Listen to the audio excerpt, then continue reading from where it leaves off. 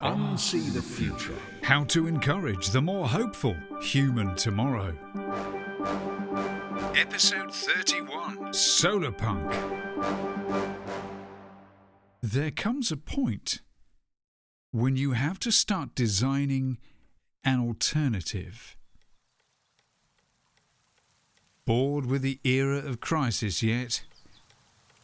Well, I'm not so sure the era of crisis has even properly started yet. Which is why I want to suggest a whole new lockdown distraction, whether you found an office to go back to yet or not. Why don't you buy a big roll of paper and start drawing what you think the era of happiness might look like? No, I'm serious. What would happy world look like to you? Planet confident, Earthship wellness. What would your home look like? Where would it be? What would it be stocked with? Well, go on. Where would that stock come from to make you feel good about having it? Who would bring it to you? How would they keep being able to bring it to you? What would you be happy to share with them in return? Who would you be happy to bump into in your happy world? Yes, actually happy to accidentally meet without fear, stress, anti-bac or awkward obligation. What would happen on that world of yours? What stories would come out of it? I know, of course. We can't afford to dream. It's emotionally too costly before you've even spent a cent. That free dreaming. It's just, we've spent the last 40 years at least believing idealism was uncool, and all that's come out of that approach is epic nihilistic disaster. So we're at least a generation late to start some practical fucking doodling. Because if we can't picture it, we can't make it. To unsee the future we've been brainwashed into believing is inevitable, we've got to start taking some creative risks with our cynical credibility and our aching griefs. I think it's time we started putting some faith back in ourselves, in our ability to make any damn thing we choose to dream about. It's time we figured out and felt that we can rewrite the story we think we're in. Every single one of us. It's time we thought about what stories go into making planet happy. So what if I showed you an actual, more hopeful human tomorrow? I'm Team Hopey, and as the least rebellious artist I know, I want to be a Solarpunk.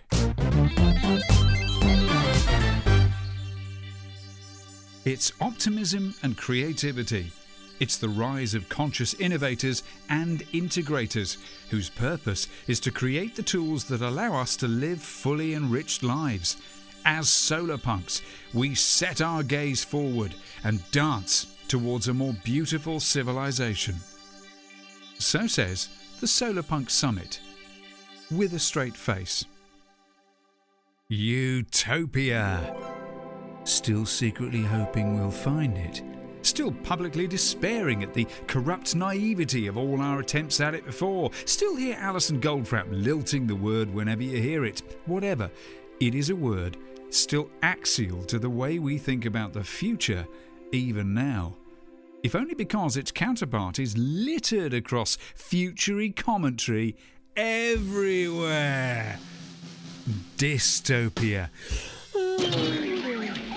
That lazy shorthand for techno-global misery that always seems utterly, boringly inevitable. So I think let's start with the most basic reset reminder. Utopia is a name coined by Thomas More in the eponymous book he authored way back in 16-something. A quietly, astonishingly visionary work from 4 centuries ago, coincidentally about the time it can be said the modern world was really founded. Its very title is satirically sarcastic. It means nowhere place, a place in stasis, and a place just out of reach, always, just off the map. Yet with heartfelt irony, Moore spends the whole story almost lovingly explaining how the utopians live in their world, and it's all but manifesto, spoken preachingly by his characters.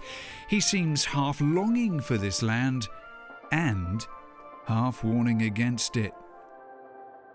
Today, even Star Trek seems like passive-aggressive colonialism in our febrile, culturally emergent times. That rallying vision of a better tomorrow that Gene Roddenberry snuck past the infantile 60s telecorporations in the atomic age. Today, the new shows of this beloved utopian franchise have struggled to know what they want to say to the 21st century. Solarpunk, however, is almost an actual new utopianism, one that's very 21st. Almost a new utopia, because I'd say really and rather crucially, it's not. What Solarpunk represents is a kind of hopeful creative realism, because it's partly rooted in an implication of testing stuff in the real world, as much as it is rooted in an aesthetic of play. In storytelling, it has no single manifesto or organising tribe, let alone a Gary Guru or Great Bird of the Galaxy, and it's built with the components of the real world lying around us already, just slightly reimagined, slightly reconfigured. Solarpunk. So what the space even is it? Have you heard the term at all before? Well, I know that you are one of the very coolest of kids, and of course you've heard of Solarpunk, duh, and in fact the term seems a bit quaintly passé to you already, you absurdly hip futurist. But I've never been frightened of asking the dumb questions that one or two of us secretly wish someone would ask, and I do like to try to make the context of things clearer to help me know how well I really know things I think I know pretty well. But also, I turn to it as a subject, partly because in my conversations over the last couple of years, I've been surprised by how many future-facing eco-champs and creatives haven't ever heard the term before, even when they're living it. In fact, I'll say that I haven't met anyone who has. Well, apart from you, obviously. And I just think it's time it became a hugely explored idea, because I think it could transform the way millions of us see our futures. But I'm going to be a cheeky bugger of a storyteller and lead you to all that via a couple of useful bits of theatre. Tee up the arrival properly, set the scene to what is really this episode's Hopey-Changey Bit. But I'm not going to take long, because really this whole episode is one big Hopey-Changey Bit, the one the whole series of Unsee the Future might have been waiting for. Because in order to get to the real potential impact of a Solarpunk perspective, I think we do need to face forward soberly and hold a little space for the question that began my own personal exploration of the human planet. It's a question I found myself suddenly asking in the middle of a big bit of work as a music artist.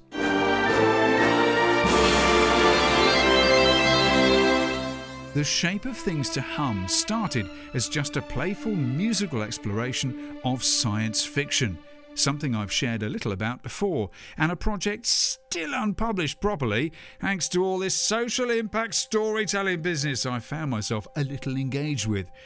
Like all art, it's a personal exploration of the world through making something, treading through something, expressing something personal, and so kind of testing the effect of that something. And as I first structured out the LP at the heart of the whole idea, I found myself scoping the different tropes or themes of sci-fi. Killer monsters, pandemics, authoritarian utopias, all of it. And I soon then found myself asking a fundamental question. Which of these what-if futures is the most likely? This had me begin to squint open half an eye at the human planet around me as I was writing. In a way, I realised I never had before. And it's there that I think I began to wake up to things to a new level. And waking up is hard to do.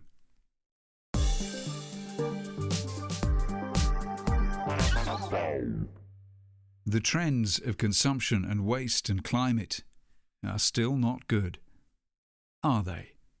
Projecting forward. It's becoming impossible to ignore this now, no matter where we find ourselves or what we believe about this apparent era of crisis. As a planet, we have yet to achieve even one of our Global Sustainable Development Goals Scout badges. Of course, we're defined as a problem-solving species, us humans, but our modern life-degrading behaviour patterns are rooted in the most difficult problems for humans to overcome. Habits, and the stories we think we're in that trained us into them. Our habits are mechanised into machine learning in a networked throb of attention theft and addict twitch, and I'm not sure we can be said to be challenging this worldview very much yet. Not really. Not if you look at what we're all still actually doing en masse, rather than at what you're blogging about beautifully to your micro-niche.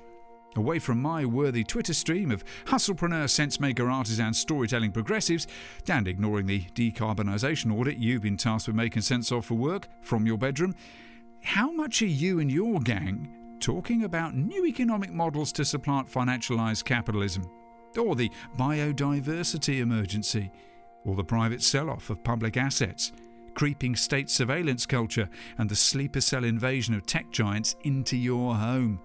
The detoothing of democracy as we've known it, the opioid crisis, the choking, corrupt grip of fossil fuel business, the appalling state of pop music, the hollowing out of collective idealism in the nation state, no matter where you live. I know Steve bangs on about the second to last one all the time, but it's been way easier to freeze him out since we could just blame poor bandwidth. If you think it's true we're not all angry and energised about these clear and present collective dangers, well, you could say it's because all this business is too big and too utterly terrifying, and we have no idea what on earth to do about any of it anyway, and anyway, we can't see past COVID yet.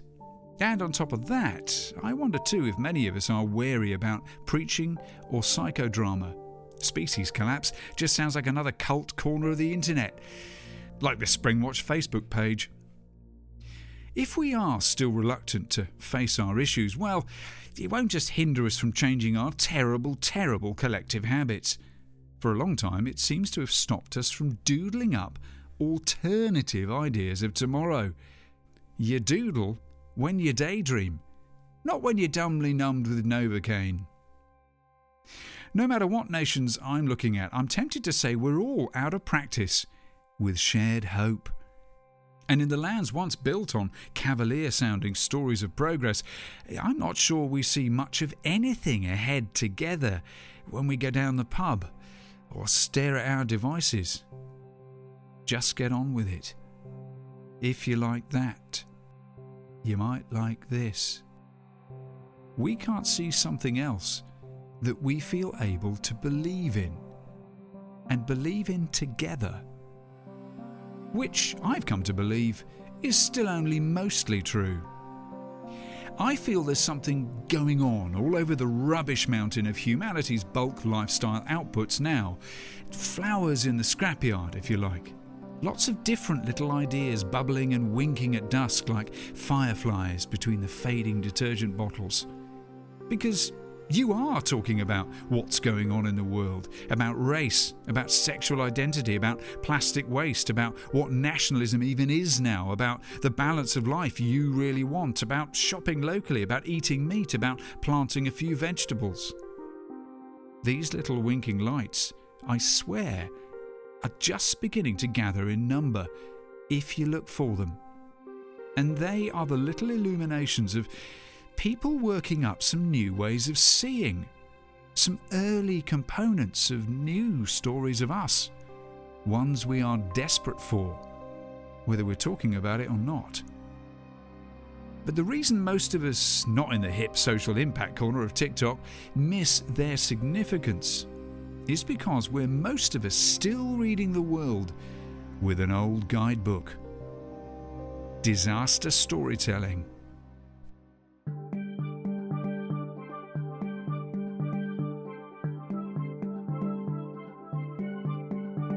You've never had it so good. Redecorated the house top to bottom, garden looking lovely, fair bit of cash growing in the bank account for the first time because you haven't been anywhere in a year, including work, thanks to the furlough scheme. Tesla still looks great on the drive, if still. Read some of your 2 read books at long last. Actually tried learning the piano again. And you haven't had to see the family since last summer. You gotta love a 21st century pandemic. If you're my age. Get in a boringly steady job rather than trying to find someone to bill for something as an artist. Damned if you haven't had COVID. Damned don't live on your own. Damned aren't watching any news platforms whatsoever. Because right now, what does get platformed? Whatever got platformed? Things blowing up, especially people. Looking at the stories and news edits that we do every day, well, it creates a traumatised world experience, doesn't it? And that's with Facebook moderators throwing their mental well-being into their hellmouth for us. In the crisis years, is it any wonder Netflix is commissioning meditation series to keep you watching their screen, even with your eyes closed? All this is quite a feat for a human planet that, from some perspectives, never has had it so good. So many people with wealth, so many people with the vote, so many people able to marry, so many people with food in the fridge, music in their ears, people listening to their podcast, so many people looking indecently well at 50. Pew research from 4 years ago found a mixed bag of views around the world about whether people felt things were better or not by 2017. Depended a bit on how well off you were, rather unimaginatively, but I was surprised to see just how many people did in fact think life was still better than when they were born during the Trump years. John Gabriel seems keen to point out only a year ago on AZ Central a positively glowing perspective, that the past 10 years, the 2010s, have still been better than the previous 10 by many metrics he collects largely from Our World in Data. Programming directors, website editors and social media mavens fill our eyeballs and earholes with fear and grievance because they sell. The rich are cruel and the poor should pull themselves up by their bootstraps. The olds don't get it and the young uns need to get off their lawns. Despite our differences, he says, many Americans agree on one point. Everything is terrible. He thinks this relentless negativity is loosening everyone's grip on reality and suggests this past decade has been the best yet. Things are better than ever and should be better still in another 10 years. That's maybe a difficult statement to stand by after a year of COVID-19. Millions of us are dead and we can't even attend their funerals. But COVID is making us do something some of us have been longing for the world to do and didn't imagine how it might happen all of a sudden. Take a fresh look together at how our reality works. Because it seems to run on more than just the most toxically unfriendly fools imaginable. It banks on the worst of our feelings too, it seems. A narrative backdrop to contextualise all your noble hopes as naive and spoilt, despite you being able to afford a smeg fridge. Gabor Mate thinks this is a toxic chicken and egg, because which came first, the traumatised world leaders or the sick world? If you believe you live in a horrible world, how are you going to be, he asks. You have to be aggressive, grandiose, paranoid, selfish. In other words, you'd be the previous president of the United States. As the Buddhists said 2,500 years ago, with our minds, we create the world. But, he adds, before our minds create the world creates our minds. Extinction Rebellion starts always by saying, tell the truth. Be factual. Be honest. Be clear about the threat. They think we're facing extinction. Only by facing it squarely can we start the work demanded by it. Rebellion to our habitual reality. But where does emergency truth-telling end and disaster storytelling begin? We don't seem to be able to tell the difference. Someone once said that it's easier to imagine the end of the world than to imagine the end of capitalism. Perhaps that is due to some weaknesses in our imaginations, said Frederick Jameson. Anthropologist, anarchist, activist and alphabetically primal jobs titlesist David Graeber, author, posits the idea that the world machine is built on an operating system of fear. It's actually designed to make more hopeful futures seem futile, essentially impossible. Writing in InfoShop a decade ago now, he says there is good reason to believe that in a generation or so, capitalism will no longer exist, for the simple reason that it's impossible to maintain an engine of perpetual growth forever on a finite planet. Faced with the prospect, the knee-jerk reaction, even of progressives, is often fear. To cling to capitalism because they simply can't imagine an alternative that wouldn't be even worse. And then he asks, is it normal for human beings to be unable to imagine what a better world would even be like? He suggests that hopelessness isn't natural. It needs to be produced. And it's been produced, he thinks, over the last 30 years, the era of my own adulthood, by the construction of a vast bureaucratic apparatus for the creation and maintenance of hopelessness. A kind of giant machine that is designed first and foremost to destroy any sense of possible alternative futures. Dramatic much? What's interesting is that it's a story that lurks around all manner of different internet discussions and groups. I mean, that could be the opening to a QAnon phishing video, or something about the Illuminati, or frankly a cheery package on the One Show by now. Graeber thinks it's a toxic kind of leadership culture that's grown up amongst us. At root, he says, is a veritable obsession on the part of the rulers of the world with ensuring that social movements cannot be seen to grow, to flourish, to propose alternatives, that those who challenge existing power arrangements can never under any circumstances be perceived to win. To do so requires creating a vast apparatus of armies, prisons, police, various forms of private security firms and military intelligence apparatus, propaganda engines, most of which do not attack alternatives directly, so much as they create a pervasive climate of fear, jingoistic conformity and simple despair that renders any thought of changing the world seem an idle fantasy. And to think, in 2012, I was shedding a tear at the London Olympics. He and I alike back then hadn't yet seen Donald Trump on the steps of the White House. As Gabor Mate, an addiction specialist, puts it, this isn't capitalism failing, it's capitalism working. Except it can't keep working indefinitely, can it? And while conchy greenies like you and wannabes like me might be thinking of carbon emissions and deforestation, Graeber sees the disaster storytelling machine as doomed for another reason. Economically, this apparatus is pure dead weight. All the guns, surveillance, cameras and propaganda engines are extraordinarily expensive and really produce nothing, he thinks. And as a result, it's dragging the entire capitalist system down with it, and possibly the Earth itself. Co-founder of Game B theory, Jim Rutt, identifies 5 potential big attractors to the grand arc of the human near future. And 4 of them are, bad. He describes the working of civilization as like a marble being spun loosely in a bowl, but occasionally the marble clean jumps out of the bowl. And where might it land? Into what other waiting receptacles of story?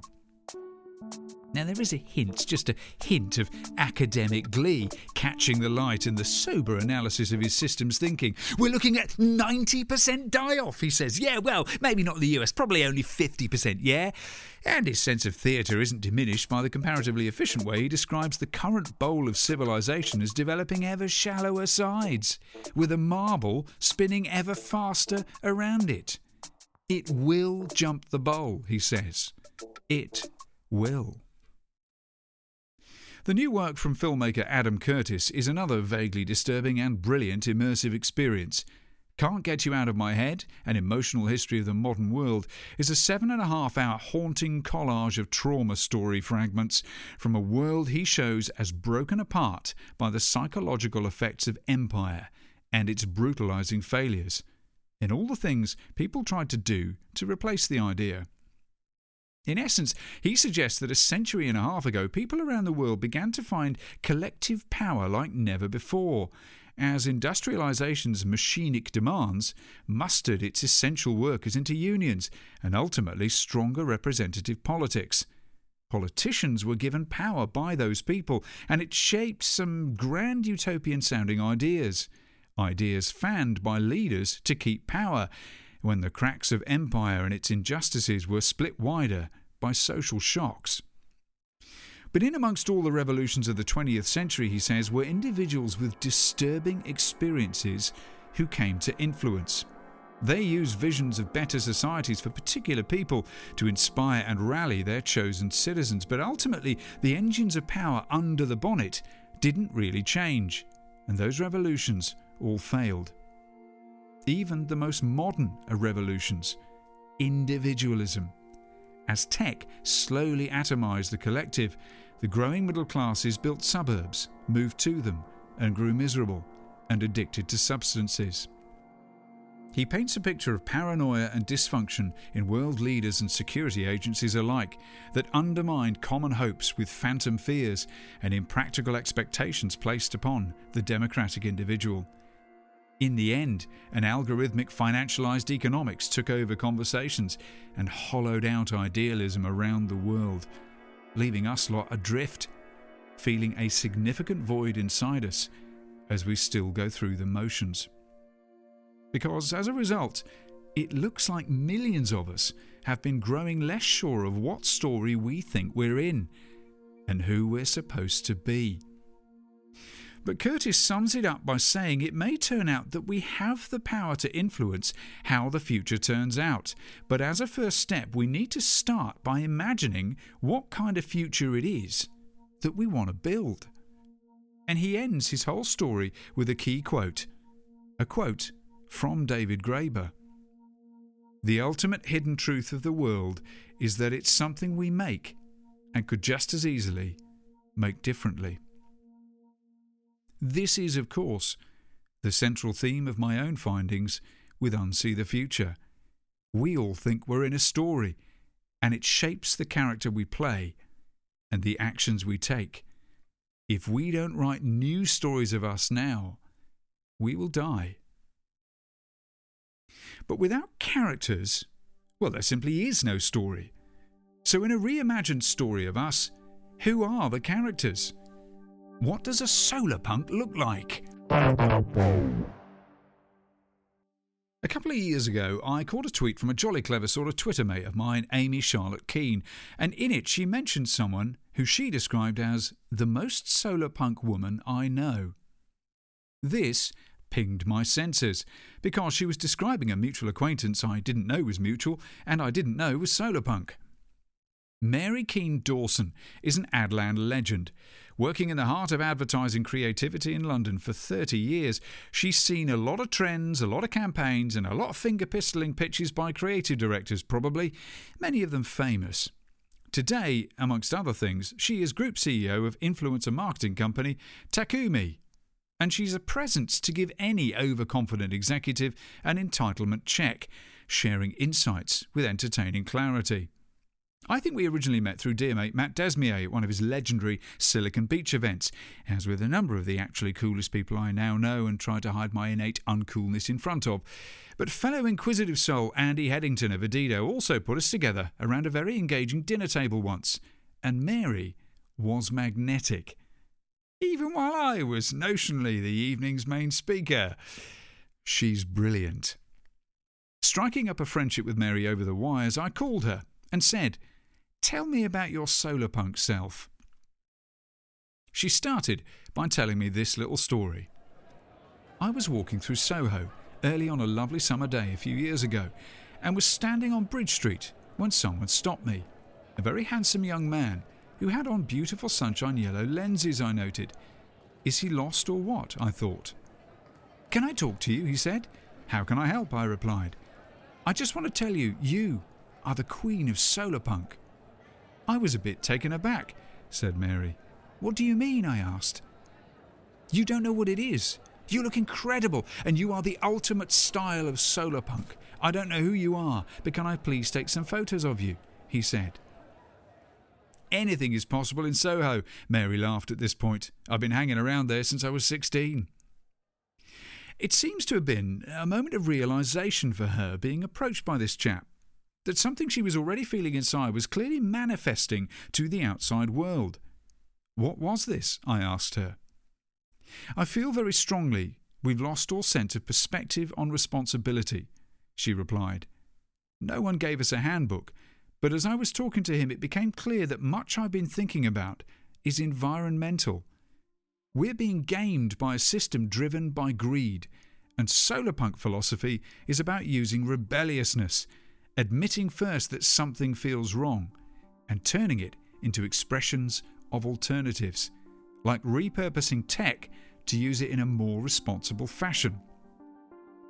Punk in the system, in other words. We are eating ourselves," she said, "the cannibalism of our current systems." And she says part of this punking of the system is admitting we'll have to surrender some connections to it. The horrible fact is, we'll have to give up some shit. We can't just keep on thinking the planet can take this battering. And culturally, false news is the world we're in now. My 17-year-old says that fire is being fought with fire. All sides are engaged in fakery. It's toxic. There's a degree of self-sacrifice, she implies. A very difficult message to sell, and I've sold some pretty difficult shit over the years, she says flatly. Try telling Ford they can't sell cars anymore. She thinks we'll have to each stop and reawaken our inner selves. The internal narrative hasn't been taking place at scale, she says. But how does Solarpunk express it specifically? Lots of movements are using much of this general language about the current globalised systems of the world. It does, she says, have its own art form. Everywhere I look, I'm seeing the trend in fashion. She sees hints of it in the sense of beauty being demanded of more products and services again, and the long-emerging trend of authenticity. Yet, she says, we're still connecting over synthetic media, which may be the ultimate in authenticity.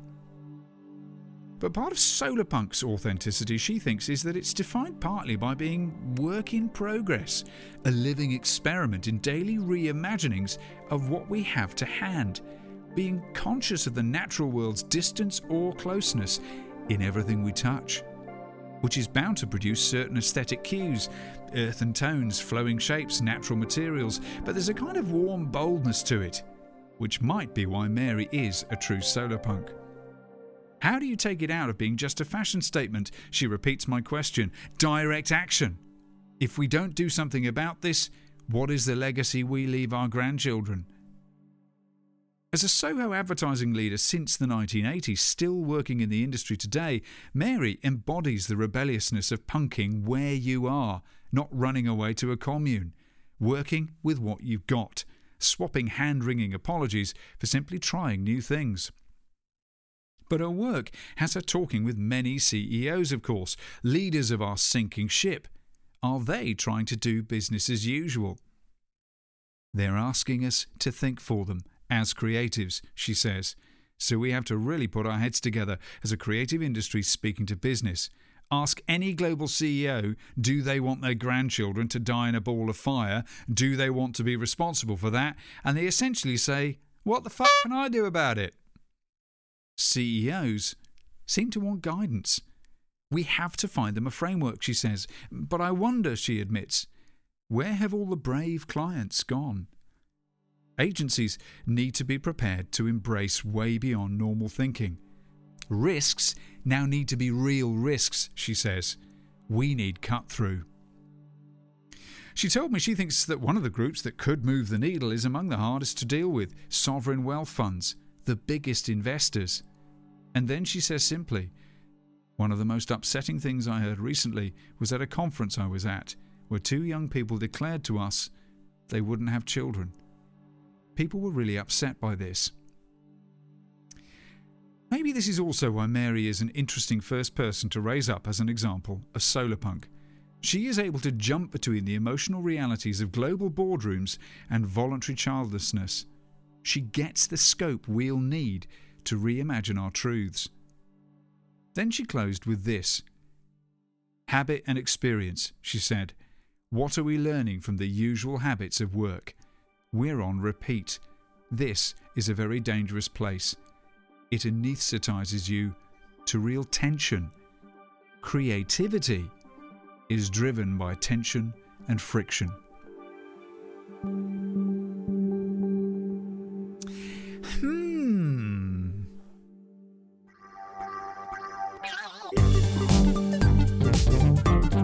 Seeing the Hopey-Changey Bit. So let's get into it. Describe Solarpunk to me as an idea, Peach. I will. It's joyous. And it's now my own vision of the future. And it's one I may also embody a little more than I think I do, precisely because I am so conscious of my incompleteness, my hypocrisy, my lack of effort, my lovely, lovely wood burner. I don't fit your normal rebellion. What have I had to fight for up until now? But a rebellion that's powered by beauty and grace, imperfection and curiosity, science fiction and soil, then really funky architecture. Try and keep me out, comrades. Floor it in ludicrous mode. The best way to scamp the picture, I think, is with lots of descriptions of those already falling in love with it. And perhaps the most obvious thing to state up front is put simply by Serena Ulibarri. There is a history of science fiction inspiring social change. It can show what's possible. Well, yeah.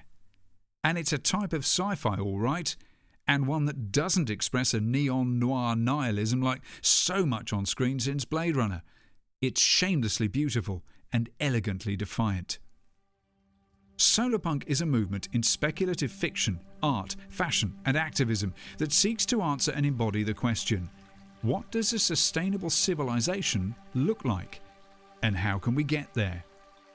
The aesthetics of Solarpunk merge the practical with the beautiful, the well-designed with the green and wild, the bright and colourful with the earthy and solid. Solarpunk can be utopian, just optimistic, or concerned with the struggles en route to a better world, but it's never dystopian. As our world roils with calamity, we need solutions, not warnings, says Jay Springett, writing in Medium, one of the founders of Solarpunk.net. The genre envisions stories set in a future that runs on renewable energy, such as solar or wind, and where race or gender-based discrimination is more limited than it is today, says Tom Casueras in Unsee. Wagner and Wieland put it poetically. A solarpunk imagines new futures in the shadow of and in opposition to environmental collapse, then works to create those futures. A solarpunk doesn't just have ideas and beliefs, a solarpunk enacts. A solarpunk might approach a problem with the following questions. How do my actions impact my human and non-human community? What intentionality fuels this issue? Does the following action dismantle a damaging system like capitalism? Does this action produce a radical care of self and others? Does this action overcome the cultural desire to consume? The emphasis on solar reminds us of environmental interconnectedness. Human, non-human, sunlight, nightlight, mineral, oil, ocean, and. A solarpunk gives life back to words like intersectional and community. The goal of Solarpunk was not to dream of perfect worlds, but to strive for something sustainable, in the Anthropocene. Someone at TV Trope spells it out in a more grounded description. Solarpunk is a genre of speculative fiction that focuses on craftsmanship, community and technology powered by renewable energy, wrapped up in a coating of Art Nouveau, blended with African and Asian aesthetics. It envisions a free and egalitarian world with a slight bend towards social anarchism. Standing as both a reaction to the nihilism of cyberpunk and a solution to a lot of the problems we face in the world, Solarpunk works look forward to a bright future, solar, while deliberately subverting the systems that keep that brighter future from happening. Punk. And that's the point here. Solarpunk isn't a dream. It's a testbed, with a beguiling invitation to use it and change life around you. Like some gorgeous cosmic pinball machine in the back of the pub that you haven't noticed before and which portals you to a sweeping biodome future that can still keep some windows open. Where is the punk in Solarpunk? We will have to make radical changes in our behaviour right now.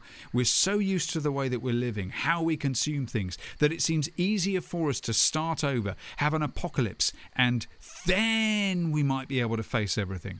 Throw the old Earth out, start over on Mars or something. It's easier for us to relate to a media that's cyberpunk in nature because it's just a couple of steps away from reality, right? Solarpunk is punk because we're going to have to rebel against the status quo today, against the things we've become so accustomed to.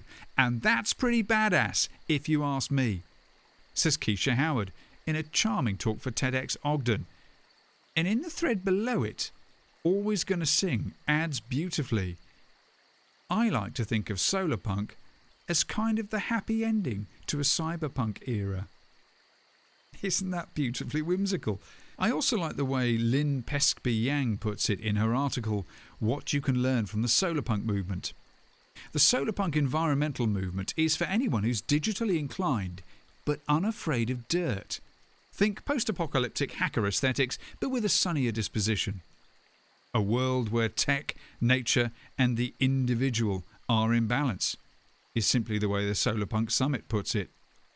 It stands against a shitty future, as Rhys Williams puts it even more succinctly. Stephen Gossett, writing in Built In just this February, notes that while regular tropes of Solarpunk involve sweeping naturalistic structures among the trees, longtime Solarpunk net editor himself, Jay Springett, talks about an old phone box that was converted into a seed library. I get it totally.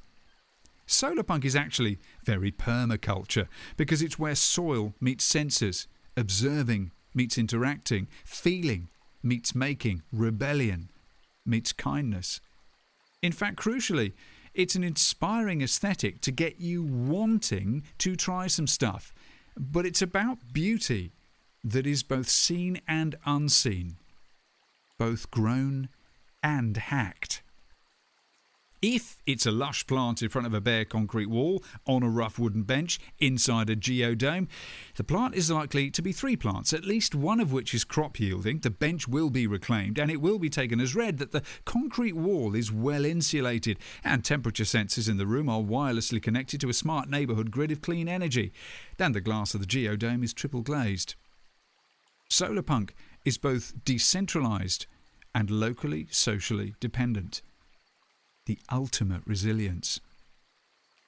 Solarpunk doesn't ask you to surrender technology or even social media. It looks towards decentralised social media, which, thanks to its network resilience, could offer community building capabilities even after disaster, says Stephen Gossett. You can see Solarpunk in Vincent Calabau's archibiotic biomimbrical fan houses or Stefano Burri's green tower blocks. You might find its roots in a Republic of the Bees blog post in 2008, which was inspired by the maiden voyage of the wind-assisted cargo ship Beluga Skysail, or maybe in the Antologia Solarpunk Guidelines in Brazil from 2011. You can find its beginnings caught between collapse and transcendence in Justin Pickard's Gonzo Futurism Manifesto in 2012, or perhaps especially in the blow-up of Miss Olivia Louise's almost Afrofuturistic character concept post in 2014. Musically, you might be listening to something a bit conceptronica, there it is, a bit lo-fi, broken, eclectic, installation-y and immersive, electronic in a homemade right-to-repair kind of way, but with a hint of yoga room about it. Parrots and water features and cicadas amid Future Sound of London's Lifeforms LP, that sort of thing, with artists like Ecoglyph or Dream Seas all echoing something of 80s Japanese composer Hiroshi Yoshimura, I think. That said, Extra Terror sound is a smooth sort of triumphalist retro wave, so you might get away with doing all manner of things with synths if you're adding a strong sense of natural ambience to it. It might be a bit too soon for the community to introduce some cabaret electro-pop, but I'll work on it. I would add here that Instagram is feeding me a gorgeous line in people fiddling with analogue synths in front of plants, and this seems as solarpunk as anything to me aesthetically. But getting to the nub of it, as Eleanor Tremere writes in Gizmodo, we need utopian fiction more than ever. She says that Redfern John Barrett, sci-fi author and self-professed stubborn idealist, believes that creating utopias in fiction doesn't just inspire people, but also brings these utopias closer to reality. Dystopian backdrops might sound like a better foil for drama, a status quo to rebel against, and so many stories of broken futures are about trying to find empowerment or just sunshine again. Yet arguably, solarpunk is actually rebelling, because instead of reacting to neoliberal misery, it's proactively rolling up its sleeves and imagining an alternative tomorrow. And that's not necessarily going to be easy for its characters. So what are the actual stories of solarpunk? Well, I think I might simply point you first at the classic collection Sunvolt, Stories of Solarpunk Eco-Speculation. And, you know, I think this is enough. Enough of a beginning for us. I think I've brought us to this beautiful cliff edge to simply show us the big vista and not jump off into the clouds today. Take a breath and another and consider, staring at this, that another world is possible. And we may be looking at it here. There is a world of art, stories, tech, politics, makers and thinkers for us to get to know here, and it may be enough to just know that. And know it now. Kind of encouraging to know that solarpunk may be the impossible realised. Healthy living that's freaking ruddy cool. Take another breath. This is very definitely just a beginning.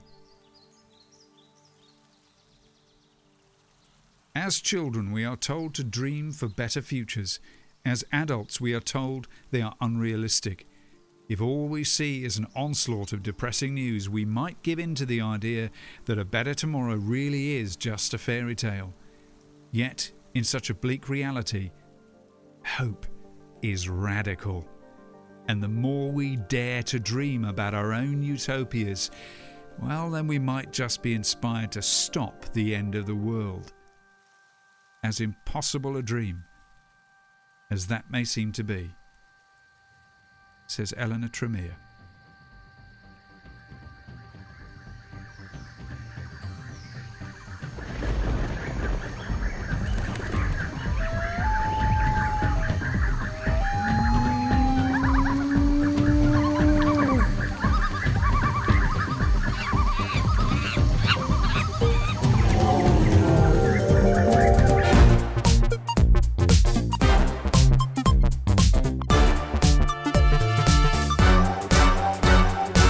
Whichever Momo you'd like more of, I'd love to hear your story. So jump straight to the Right Pocket universe. Discover the story you think you're in. Listen to all the previous episodes of Momo's Characterful Research Cast at unseethefuture.com. Or energise the story you're trying to tell. Engage me to bring alive your social impact storytelling at momozo.co. And and enjoy more of Momo's playful thinking space where art, planet and futurism ideas intersect. Subscribe to my regular memos at momotempo.co.uk. Unsee the Future is a Momo Tempo production. Obviously.